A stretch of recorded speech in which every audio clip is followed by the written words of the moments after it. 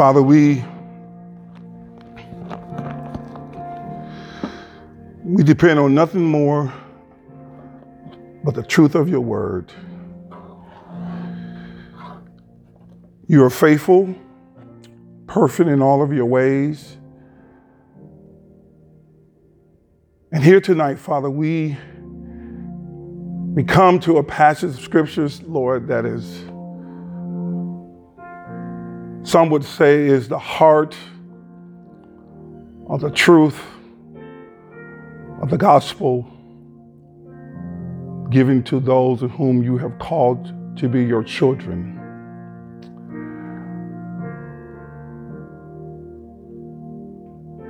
Father, we invite the Holy Spirit right now to come and touch me. I'm feeble. I'm a man. And these scriptures are loaded. They're loaded with truth that we need to hear, that we need by the power of your Spirit to implant upon our hearts. Come and remove all the distractions, technical and everything else. Visit us through your word and by your Spirit. This we pray in Jesus' name. Amen. Amen. Thank you, Karen.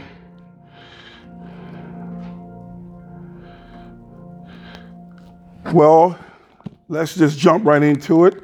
You're not going to have it up on the screen, so you want to get time, go to Romans 8 and put it on your phone and on your Bible if you brought one in your hand, and let's do what we need to do. So please stand with me as we read from Romans chapter 8. Oh, there we go. Praise the Lord. So Romans chapter 8. Verses 8, 31, 39. So you can put your phones away now. Says verse 31, what then are we to say about these things? If God is for us, who is against us? He did not even spare his own son, but offered him up for us all. How will he not also with him grant us everything? And who can bring an accusation against God's elect? God is the one who justifies. And who is the one who condemns? Christ Jesus is the one who died, but even more has been raised, and he also is at the right hand of God and intercedes for us. And who can separate us from the love of Christ? Can affliction or distress or persecution or famine or nakedness, or danger, or sword? As it is written, because of you, we are being put to death all day long. We are counted as sheep to be slaughtered. No, in all these things, we are more than conquerors through him who loved us. For I am persuaded that neither death nor life, nor angels, nor rulers, nor things present, nor things to come, nor powers, nor height, nor depth, nor any other created thing will be able to separate us from the love of God that is in Christ Jesus our Lord. The grass withers and the flower fades. Amen. You may be seated.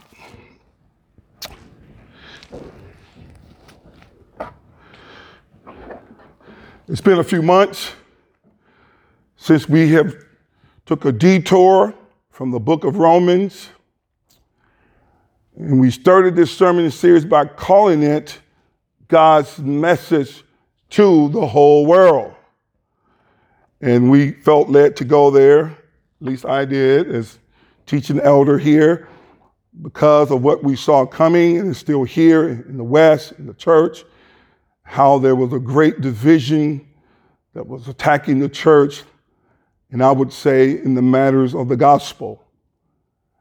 And so we felt led to go there and to take the book of Romans and to preach to ourselves God's message to the whole world. And in that sermon series over the last 8 chapters, the first 7 chapters addressed the plight of all humanity, which included both Jews and Gentiles. According to Romans 3:9, Paul says, "What then? Are we Jews any better off?" Jews are God's covenant people from Genesis. We see call of Abraham that God was going to give a people. And so they're the people of God. And Paul says in Romans 3:9, "Are Jews any better off?" He says, "No, not at all. For we have already charged that both Jews and Greeks are all under sin," meaning we're equally sinful. In our hearts, we're born like that from birth. So don't let anybody fool you that because they're a Jew ethnically, that somehow they have some inherent righteousness before God. But in the book of Romans, we see Romans 3:23, that all have sinned. That's included the Jew and the Gentile, black and the white, and everybody else in between, that all have sinned and come short of the glory of God. We must remember that. But then we come to what many Bible readers and Bible theologians calls the greatest chapter in the whole Bible. Brother Michael Bourne says it's his favorite chapter in the whole entire Bible. He's not the only one. He would fall in line with many of the great saints. They would say that Romans, it's just a book itself, but especially Romans chapter 8, that it is one of the, if not the greatest chapter in all of the 66 books of the Bible that God has given to us. And so in Romans chapter 8, Apostle Paul is where we see where he starts to separate out of the human race of Jew and Gentile, but referencing the work of the Holy Spirit for those who are led by God's Spirit. Paul says they are God's sons. This is the first time we see Paul using this language. Before it's been Jew and Gentile, but in Romans 8, Paul turns the corner. He's now referencing that the Spirit of God, those who are led by the Spirit of God, they are the sons of God. And that the Holy Spirit himself, the third person of the Godhead, God the Father, God the Son, God the Holy Spirit, that the Holy Spirit, the one that's here tonight with me, with you, if you are a true child of God, that the Holy Spirit himself, he testifies with our spirit that we are God's children. And if children, also heirs of God and co-heirs with Christ. This is why we're titling this sermon tonight and moving forward, God's message to the children of God. Before it was to the world, but now it is to the children of God, because it is a distinction between the world and the children of God. And so tonight, this message is to the children of God. And what a message we need. Romans 8 is written to the visible church, those who profess to be believers. They're the children of God. Those who have come to believe what Paul says in chapter 1, which is the gospel of God, which he promised beforehand through his prophets in the Old Testament, in the Holy Scriptures, concerning his son, Jesus Christ our Lord, which God tells the first man and the first woman when they failed and they committed high treason against God, God gave them a promise. That's how we get the Christmas story, that one would come and he would rescue sozo, God's people, from their sins, and that he would be of the lineage of David, a descendant of David, according to the flesh, King David, one of the greatest kings among the Jews in Jerusalem. This gospel. The gospel of God is this. It is God's love in saving sinners. From what, Pastor Hardy? This is where a lot of people leave it off. Saving us from what? What do we mean about God's love? God's love, the gospel of God, is God's love in saving rebellious sinners from eternal destruction and separation from what? From this love that we're going to talk about tonight. From this love. That's the gospel. Have you ever somebody said, what's the gospel? It is God's action coming into the world and saving sinners from eternal. It's hard for us to grasp that sometimes, the word eternal. The word of God says in Ecclesiastes that God has set eternity in our hearts. But even with that, it's still hard for us to grasp that reality. But this gospel of God is the love of God, God's love in saving sinners from this eternal destruction and the separation from his love from all eternity. It's powerful. And so in that we get to see what Paul says in Romans 8:28, first slide, this gospel of God. And Paul says here, and we know that in all things works together for the good of those who love God and who are called. Called by who? Called by God. We spoke to this, but I'm going to make some points to it. But who are called? God does the calling. To what? According to his purpose. And Paul says in that all things. In verse 29, Paul says, for those he foreknew, he also predestined to be conformed to what? To the image of his son. This is what we call the end of the sanctification that you're going through. You're wondering why God just won't leave you alone. God will not just leave you alone. God is conforming you to who? Jesus. God wants you to be like his son. Jesus wasn't mean. He don't want you to be mean. So if you're mean and you say, I just want to be mean and I still want to be like Christ, then you don't understand the gospel. No, it says to conform to the image of his son. Who wants to serve a God that's mean? Mean-spirited. No, he's conforming us to his son, Jesus the Christ, so that he would be the firstborn among many brothers and sisters. So God foreknew, he predestined. This is, we talked about that, all that foreknowledge language. And then in verse 30, and those he predestined before the foundations of the world, that Ephesians 1 reference that God chose us in love. He predestined us. And he also called.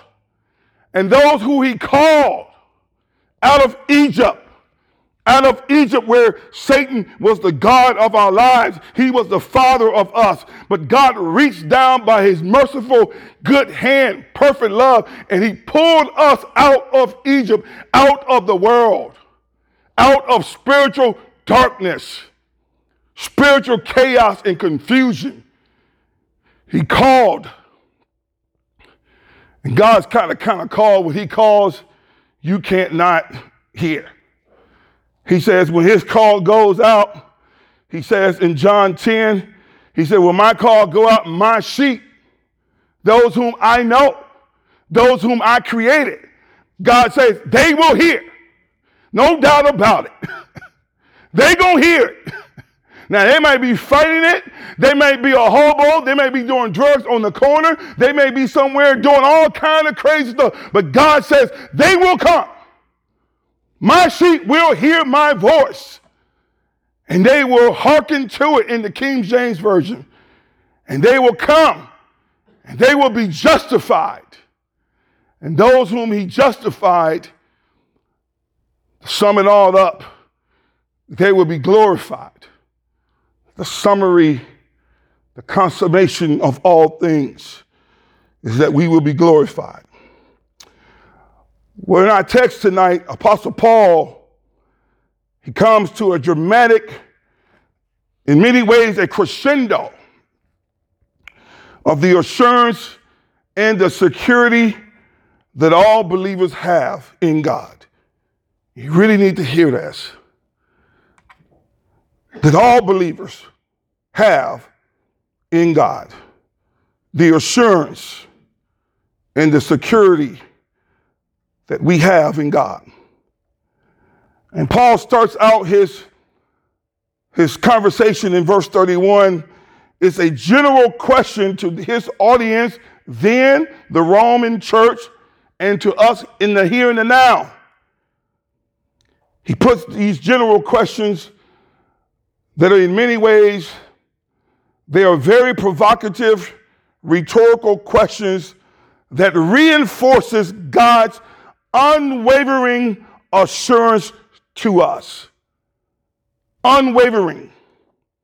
Man, I'm so glad God is not like me. Man, you know, I'm hot, cold some days.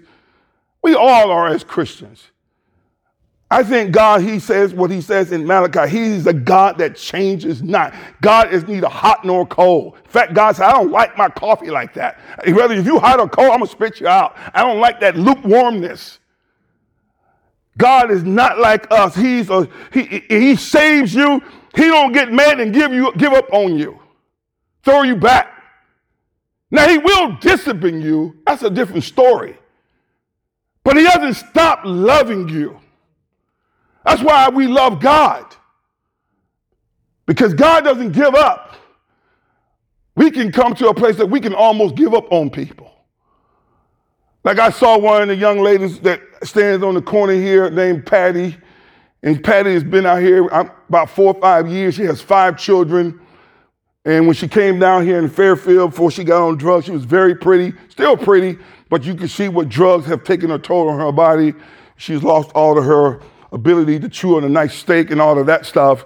And you know, you can almost just see Patty. She's out there every day hustling, doing what she does to get money. And you can almost just give up. And every now and then I see Patty and I saw her, Patty, you want me to pray for you to go home? She says, no, I don't want to go home. Home, I'm talking about going up yonder. And she's like, I don't want to go up yonder. I said, well, you out here in this corner. That's the way you want me to do for you. And so I ended up praying for her, always asking God, who is a God that changes not. I don't know if Patty is one of his children or not. That's up to God. But here's what I do know. The word of God says his sheep, they were his for us. And I pray that one day Patty were his for us. And that she would come home and that the great shepherd would set her free from the bondage that holds her in captivity. So Paul puts these questions to us here in Romans 8:31 that reinforces his love, God's love, his unwavering assurance to us. And Paul starts out, you can put the text back up, Jeremiah, Romans 8:31. He says, what then are we to say about these things? What things is Paul referring to? All of the things that he referred to in Romans 8:1-30. This is why it's good to read the whole Bible. Because if you just jumped in and started preaching Romans 8:31 and you don't know anything about Romans 8:1-30, then you're going to be lost. Because Paul has given to us a lot of detailed meat on the bone.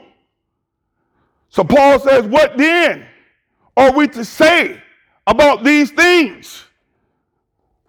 These things that he has communicated to us in Romans 8:1-30. Carrying the underlying idea that God has demonstrated his righteousness toward his people in such a way as to leave no doubt.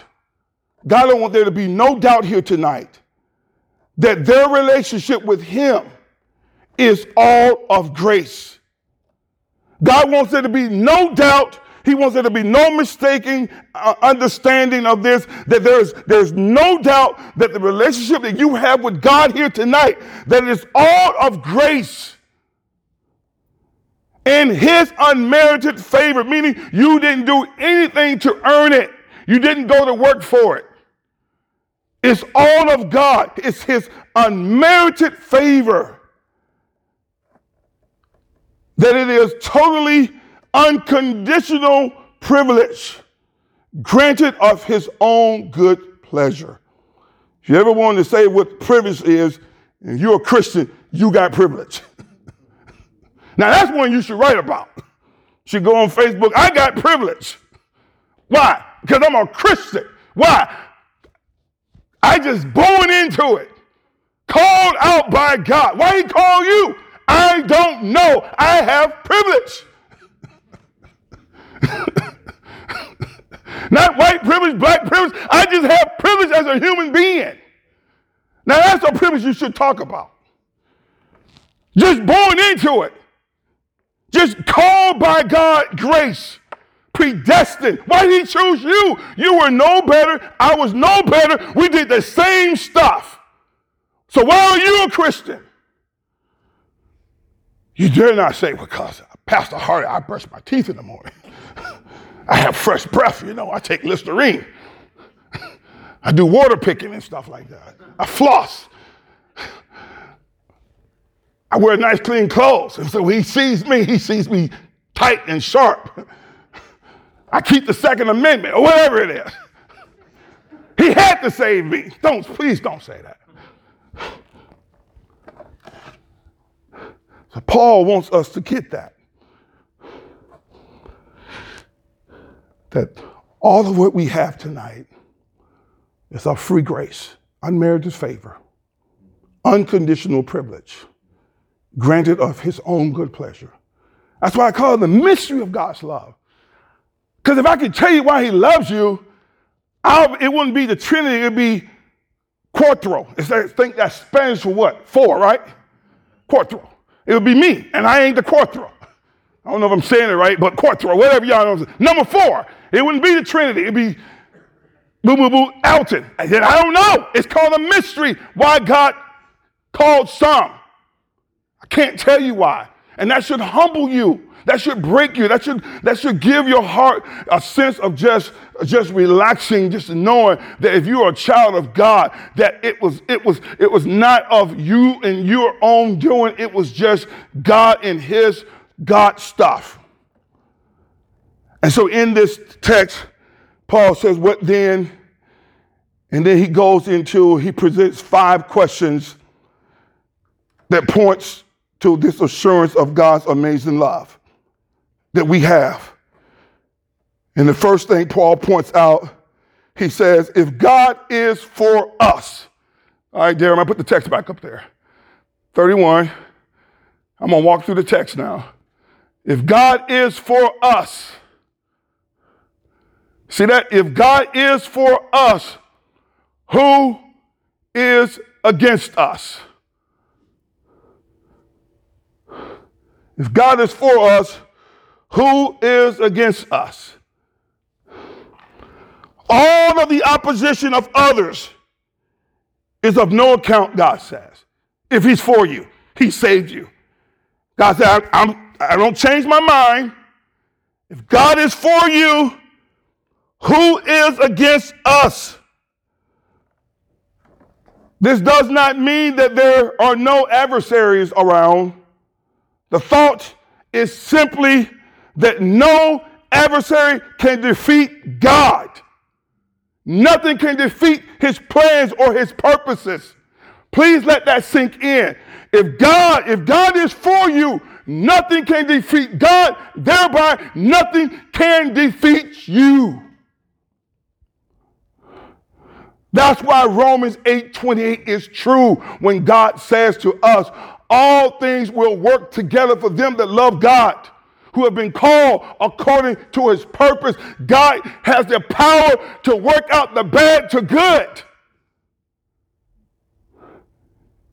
So if God is for us, he tells the children of God that who can be against us? No one. There is no adversary. There is no trial. There is no persecution. Because God is on our side. And so Paul asked the question, who can be against us? And then in verse 32, Paul says, he kind of answers the question, why? And I'm going to come back to this. He, God, did not even spare his own son. This is why no one can defeat us, because God did not even spare his own son, but offered him up for us all.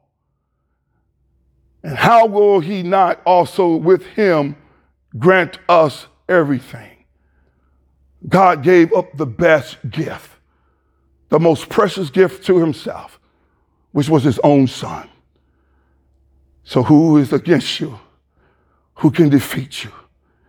God has given the best gift. Second question Paul asks, he says, who then can bring an accusation against God's elect? See the word there, elect, chosen, not wandering into the kingdom by osmosis, as I say here all the time. Someone just stumbles into the kingdom of God. They just stumble into the promised land. They just kind of, oh, how I get here? No, it says, who can bring an accusation against God's elect, his chosen ones, those in whom he has predestined? Who can bring an elect? This question that Paul is asking in a rhetorical way, it points to the believer being in a heavenly courtroom and being accused by no other than old Slewfoot. I like to call him Beelzebub, Lord of the Flies. You know, where you ever seen something stinking? Flies are always there. That's why they call him Lord of the Flies, Beelzebub, because Satan stinks. When you see a flies, they're flying around dead animals, dead mucus. That's what they do. I don't know how flies can go into the funk, but they've been built for it. Satan's been built for the funk that he is. And one of the funks that he brings to us is that he's an accuser, as Revelation says, he's an accuser of the brethren. What do we mean by that? He's an accuser of the brothers and the sisters. Here's what he's doing with you tonight. God will not forgive you. God can't forgive you. God will never let you go. God will always hold your sins over your head. God will not love you the way that Pastor Harden is talking about tonight. You're done. You've done too much evil. You've done too much wrong. That's what's wrong with some people you see on the corners, people that are in prison. They feel and believe that their sins have so separated them from God that God can never do anything to even bring him near to himself. Because Satan is hanging over their head, and he's doing it right now tonight. You're not good enough. Why are you going to church? You know you're faking. How many of y'all felt that? Why are you going to church? Now, you know you clowned up last night. Satan talks, he talks urban talk. He don't use that sweet aristocratic language. He said, no, you know you clown. For real, he probably say, for real, for real. No, NBA young boy talk. He be blah, blah, blah. You know you messing up. Why you going in that church?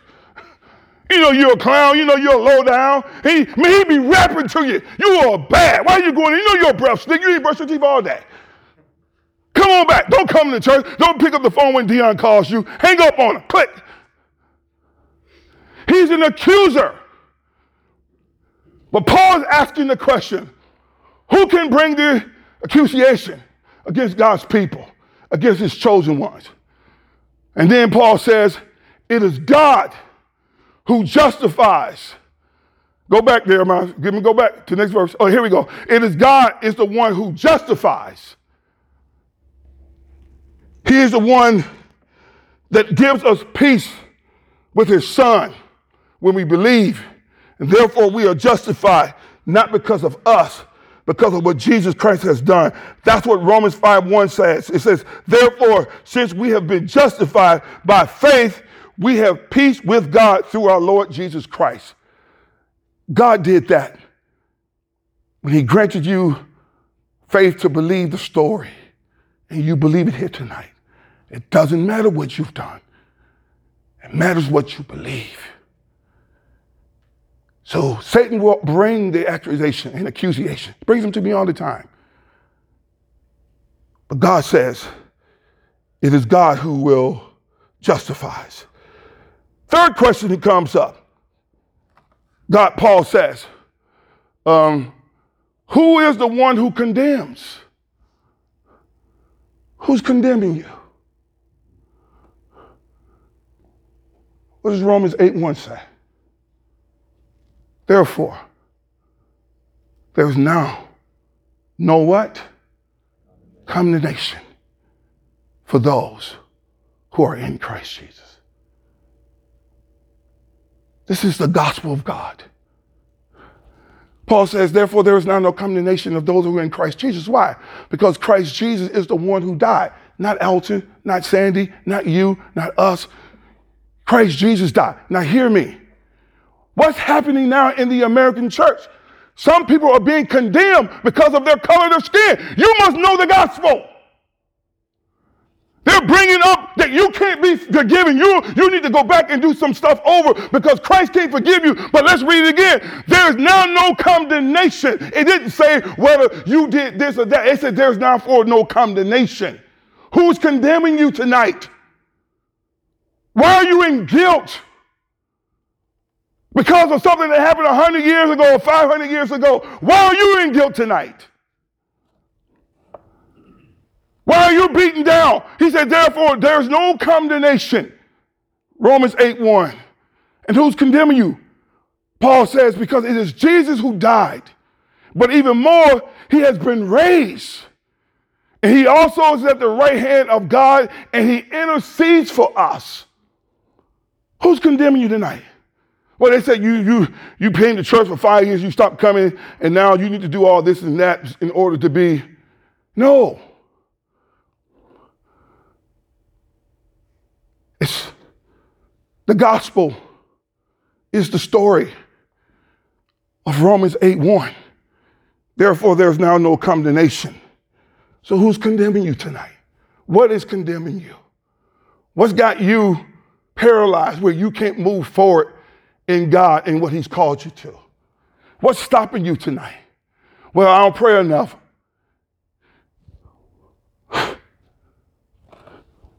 It says, Jesus died. Didn't say they prayed and then God forgave. It said Jesus died, but even more, he has been raised. He didn't stay dead. I'm going to come back to that because that's important. All right. And as Paul's moving on, and now he's getting to the heart of the matter. Verse 35, who can separate us from the love of Christ? Agape love. He's asking these questions. Who can separate us from the love of God? Can affliction or distress or persecution or famine or nakedness or danger or sword? That's the two questions. 35. Who can separate us from the love of Christ? And then Paul said, can affliction do it?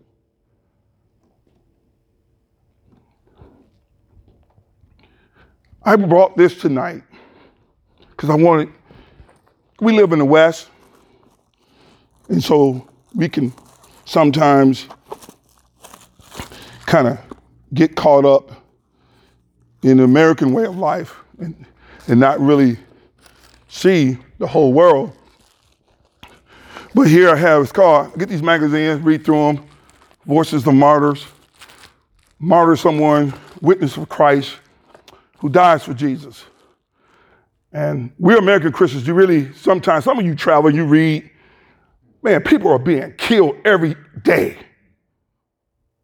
And this is what I'm going to get into, because Paul is asking the question, can distress, can affliction, persecution, And I believe that in the few years we're going in America, you can see it changing.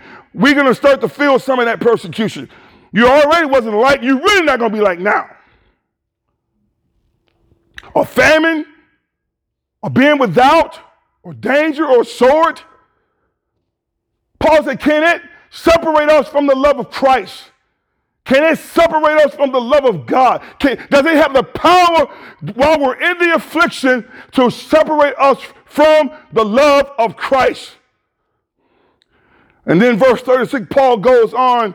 He quotes Psalms 44, 22. He said, as it is written, because of you, Jesus, because of you, because I linked myself with you, because I said I want to follow Jesus in this short pilgrim sojourner life, because of you, Jesus, we are being put to death all day long, and we are counted as sheep to be slaughtered.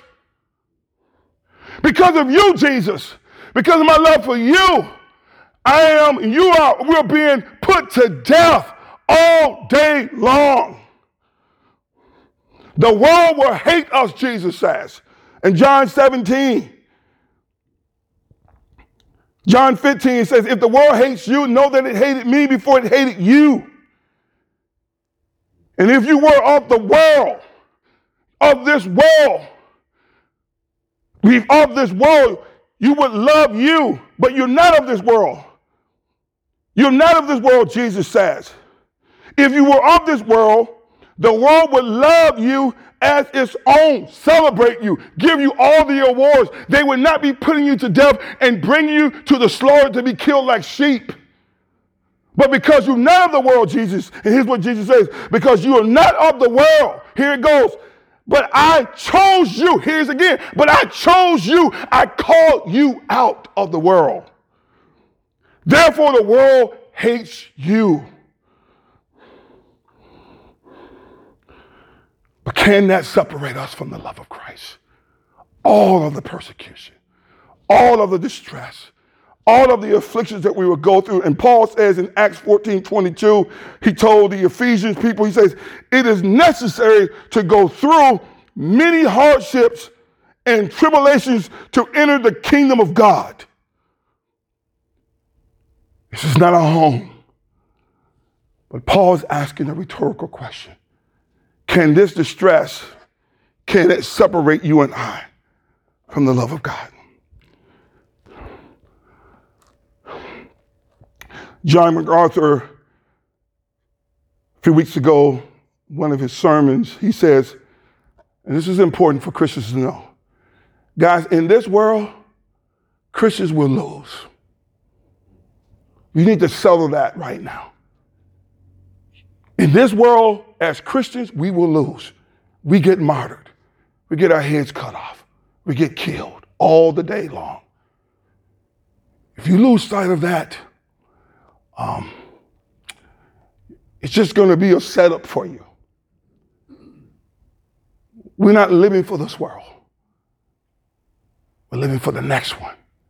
But we live in this world for the next one, doing all of what God has called us to do, knowing that it's bringing death to us, that the world will not celebrate us, nor didn't celebrate Jesus. When I come to the close, but I want to make a couple points about God's love. God's love will never let us down, but give us the victory over all things. Why? Why is that so? Why is that true? Why is that so real? That God's love, it will never let us down. But in fact, it will give us the victory over all things. Why? Why, Pastor Hardy? Because the resurrection message is really true. Verse 38, Jeremiah, here it goes. It says, Romans 8:38. What 37? It says, know that in all things, that's everything. It says back to that Romans 8:28, in all things work together for good. That no, in all these things, Paul says, all the afflictions, all the distress, saints, hear me, there will be moments in your life as a Christian that you will be distressed and you will desire death itself. I like it when pastors tell people this life brings troubles and stress. I've had a few of them. They come and they go. It's because we live in a fallen world and it's broken. And there's evil people and evil beings and evil things. But Paul says, no, in all things we are more than conquerors through him who loved us. God loves you and I. And God says we are more than conquerors, even in all of the greatest afflictions and distress and persecution that we would experience. We are more than conquerors. And then Paul goes on to say this. In verse 38, Paul says we are more than conquerors. Super, hypo conquerors in all things. Verse 38, he says, for I am persuaded, some translation says convinced, that neither death, nor life, nor angels, demons, devils, all kinds of angels, nor rulers of darkness, nor things present, things right now in your life, nor things to come that you don't even know that will come 25 years from now. When you've gotten the phone call that your mother has gone home to be with the Lord. And stress and heartache and loneliness that comes when loved ones die that we care for. The future things. Nor powers, nor height, nor depth, nor any other created thing, Paul says, it will not be able to separate us from, here again, agape, the love of God. It cannot and it will not separate you from the love of God. But Paul says, in all of this, Paul says, I am convinced, I am pathos, I am convinced, I am persuaded. The Greek word is pathos. Persuaded, I am convinced, Paul says. I'm convinced, Paul says, that we as the believers, that these things will not separate us from the love of God. This word, pathos, means to come to believe the certainty of something on the basis of being convinced, to be certain, to be sure, to be convinced. Are you convinced tonight? What was Paul persuaded by? That he was convinced that no distress, no height, no depth, no life, no angels, no rulers, no things present, no things to come, or any created other thing will be able to separate us from the love of God. Saints, this is where your Bible study has to go up in prayer. Paul said, I'm convinced, I'm certain. Means to come to believe the certainty of something. Are you convinced? And I have here in my notes, as I come to a close, you have to sit at the cross. You have to meditate and ponder upon it every day. Do not go to a church that down the cross. Don't even give your ear to it. You have to meditate upon it, study it, read scriptures that points to it, and pray for God to always grant you a deeper understanding of this reality of the cross. Paul says, I'm persuaded. Romans 5, 7, and 8 says, for while we were still weak and at the right time, Christ died for the ungodly. For one will scarcely die for a righteous person, though perhaps for a good person one would dare even to die. But verse 8 says, but God shows his what? Agape, love for us, in that while we were still sinners, Christ died for us. Why is he persuaded? That's why I had carrying them singing that hymn. And if I had time tonight, I would have them singing again, but we're not going to do it. You gotta sing that hymn. He died on that cross for you. It was my sin, your sin. That's where you get to see the love of God. You get to hear, you get to think about it. Why is he dying for me while I was doing all the wrong and he did no wrong? There was no gall in his mouth. You have to be convinced. You want to be convinced of the love of God? Just look at the cross. God died for people whose whole aim is to go kill babies. What kind of love is that? Gangbangers, tax collectors, ruthless people. God didn't come to save the good people. God came to save the bad people, which is all of us were bad. What kind of love is that? Paul says, I'm convinced, I'm persuaded.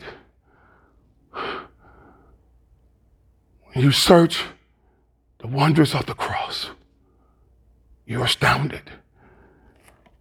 And then Paul says in Ephesians, in the last text, and I'm done. Last slide. I said you have to pray to understand this love. You get glimpses of it. Here it comes and goes. Paul tells the Ephesians, he said, for this reason I kneel before the Father, from whom every family in heaven and on earth is named. I pray that he may grant you, according to the riches of his glory, to be strengthened with power and in your inner being through his Spirit. Keep going. And that Christ may dwell in your hearts through faith. And see, I embolden it in dark. And Paul says, I pray that you, Ephesians, Urban Hope, being rooted and firmly established in what? Love. This agape love of God. That you may be able to comprehend with all the saints from all times and from all generations. What is the length? You can't outrun the love of God. You say, Pastor, you don't know what I've done. You got to understand and comprehend the length of it. That his arms stretch way wide, more than you can even imagine. You got to understand his length and the width of his love. You got to understand the height of his love. You can run to the highest mountain and God says, my love will be there for you. And then Paul says, and then you go to the lowest depths of God's love. I want you to comprehend it. When you at your lowest, lowest. See, I read people who commit suicide. You know why they're committing suicide? Because they've lost hope in this reality, in the depth of God's love. When they're all by themselves, then their mama can't call them, and their daddy's already gone, and they have no one to turn to, and they can't see or hear or understand or comprehend this love of God. But Paul says, I want you saints to comprehend it. That when you're at your lowest and you make the worst mistakes, but even when you're at the highest, you got your promotion, when you got your new house and you got all of your children, they've all gotten married, they've all done the right thing. God said, I want you to comprehend my love. The width, the length, the height, and the depth of God's love. And to know Christ's love that surpasses knowledge, so you may be filled with all the fullness of God. You know where you find that love? You get a picture of it. Pick up a cross. Read how bad it was. I know we got the nice, clean crosses. You go TJ Maxx, you're one of them fake big crosses in there.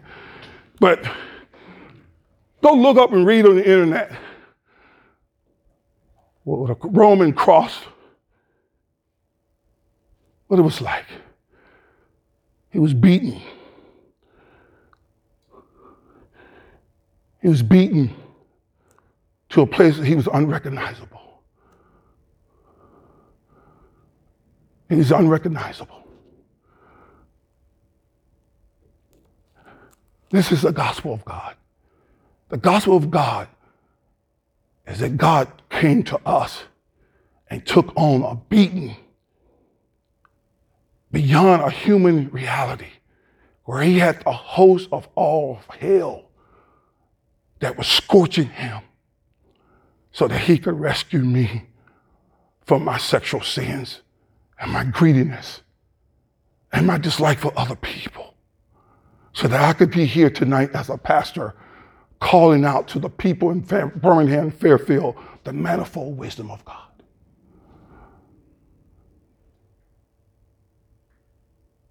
This amazing love. That's why I had Karen them sing that hymn. How great is Father's love. And Paul says, pray for understanding. Sit at the cross. You get glimpses of it. That's why we're here in this room tonight. It's because of that love. Let's pray. Father in heaven, we come to the close of Romans 8. And Lord, this could be a 30-part sermon series just on this few verses of Romans just in itself. There is so much meat and truth in these words, in these texts, in these scriptures. And I know tonight, Father, my futile words can't even come close in trying to convey this amazing love, the mystery of your love. But Lord, you've promised that nothing, no distress, no angel, no ruler, no power, no heartache can separate us from your love. Because you came and died, rose again, and now you are exalted and you sit to the right hand, Father, interceding for us.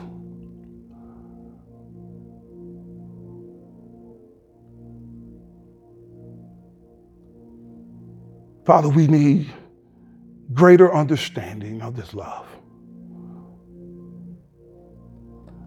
Some parts of the church in America, Lord, they need this sermon tonight. They're beaten up. They're feeling condemned. Satan has gotten through. They're overwhelmed with guilt. I pray you would impress upon them Romans 8:1.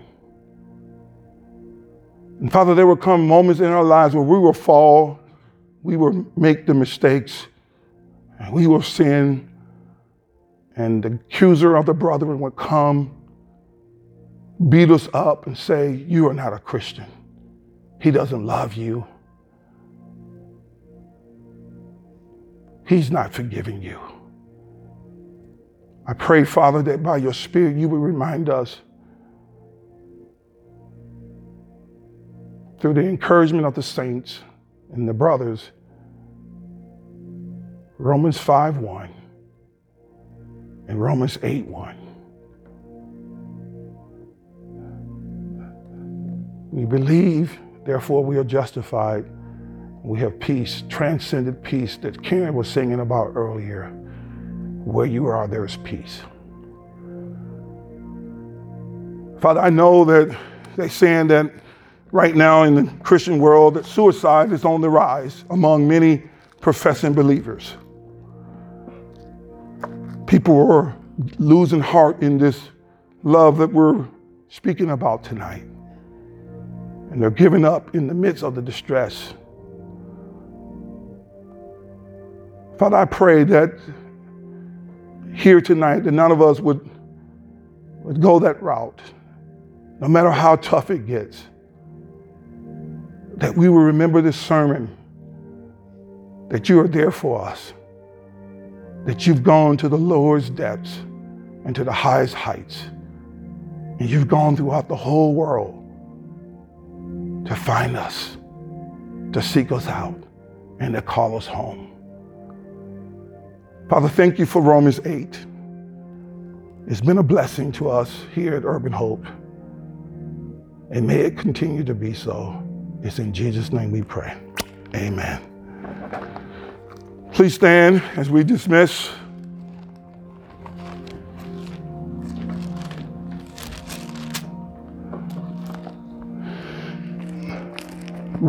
Ephesians 3:20. Receive God's benediction here tonight. Now to him who is able to do above, beyond, and all that we ask or think, according to the power that works in us. To him be glory in the church and in Christ Jesus to all generations, forever, forever. Amen. You are dismissed.